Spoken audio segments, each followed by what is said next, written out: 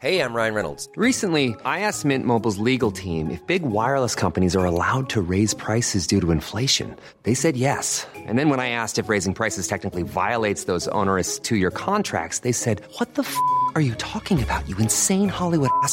So to recap, we're cutting the price of Mint Unlimited from $30 a month to just $15 a month. Give it a try at mintmobile.com/switch. $45 up front for 3 months plus taxes and fees. Promo rate for new customers for limited time. Unlimited more than 40 gigabytes per month. Slows full terms at mintmobile.com.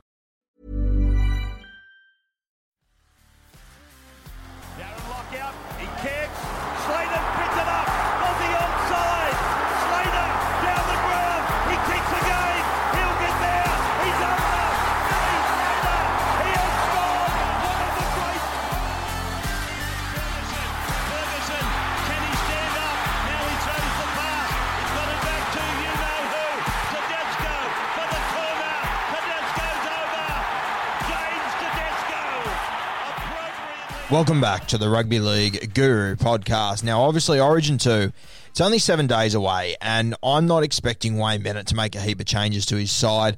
I mean, Branko Lee might come back in. I mean, Kurt Capewell's definitely injured. Val Holmes will come in somewhere, so it'll be interesting to see where Holmes goes. I mean, it'll be hard to... You're probably going to drop Sammy there. I don't think he played poorly, but I think Sammy probably loses his spot unless you want to play Val Holmes on the wing and move Sammy to centre. But I would suspect Branko Lee will come in. I'm expecting Kurt Capewell not to play in that game. So I think Branko will return at centre, and I think you'll find Val Holmes will jump in on the left wing. That's how I would line up the Queensland Maroons off the top of my head. Now, I don't think there'll be any other changes to that side. Mo Fodawaker's a guy that I would have had my house on to return in game 2, but I mean, do you change a winning side here with 7 days up your sleeve in a game that you can win the series? I think you're going to stick with the guys that did it for you. I think Lindsay Collins will stay in the side. I think he was really good last night. The Blues, on the other hand, there is a couple of changes that Freddie would be considering. Now, obviously, his two centres, Clint Gutherson, if you look at the score sheet and the stats, 2 try assists, but for me, he wasn't overly impressive. Couple of big errors, a missed tackle on Kurt Capewell. He's one that, I wouldn't have picked in centre in the first place. It was always a big worry for me, and it was something that I thought Queensland would target.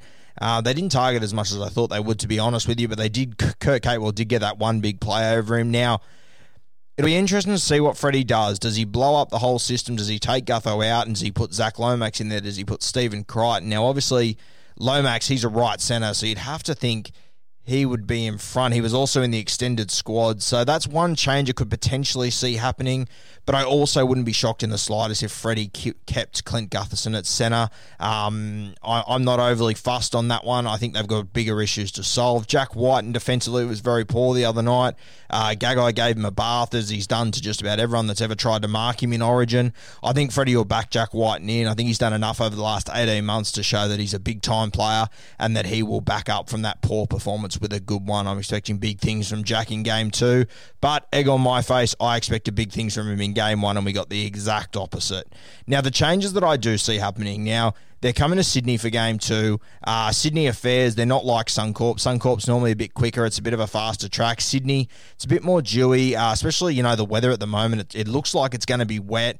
Sydney's already dewy, on a sunny day when you're playing at 7:30 that night. It's a little bit dewy already. It changes the game. It's a little bit slower. It's played through the centre third a little bit more. Now, Payne Haas is one guy that he was dropped after game 1 last year. Freddie only used him for 25 minutes last night. It'll be interesting to see whether Payne Haas holds his spot here. Now, the other one is Cam Murray. He's obviously injured, and I know exactly who I'd be bringing in for Cam Murray. He plays that sort of lock-forward role as a link man, quick leg speed, good little offload. Nathan Brown's the man for me, and I think he's going to have a huge impact in game 2. I'm expecting Freddie to rush Nathan Brown in. And I've said all year about Nathan Brown that if he's fit come Origin time, he will be there. I thought he'd be there game 1. I'm hoping he's there game 2. I've described him all year as a dog. He just fights for every bone, every inch. He hasn't made his Origin debut yet, but he is exactly what Origin is about. Nathan Brown into this blue side, I think it's going to be massive. He's going to have a huge impact. I'm really excited to see it. I mentioned Payne Haas earlier about whether he would remain in the team for game 2. He's had a really tough year. He wasn't overly impressive in game 1.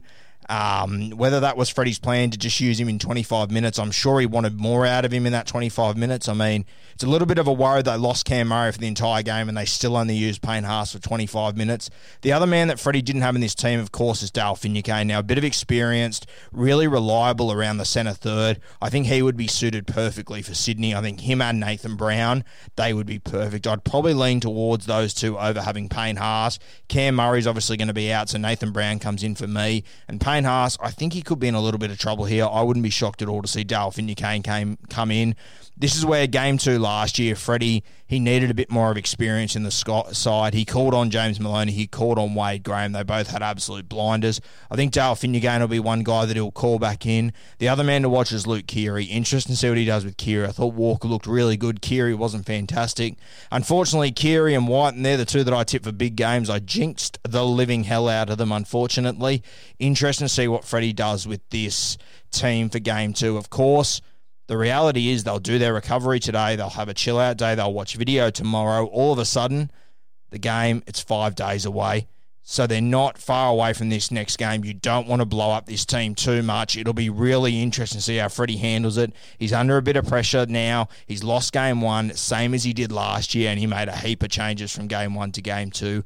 Interesting to see what he does here. The man I'm tipping to have a big impact, though, is Nathan Brown. He's made for Origin, and I cannot wait to see him make his debut next week. That's my bold prediction.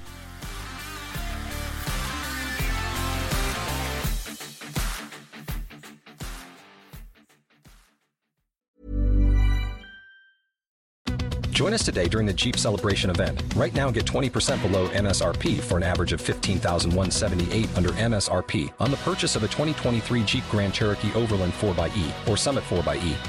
Not compatible with lease offers or with any other consumer incentive offers. $15,178 average based on 20% below average MSRP from all 2023 Grand Cherokee Overland 4xE and Summit 4xE models in dealer stock. Residency restrictions apply. Take retail delivery from dealer stock by 4/1. Jeep is a registered trademark.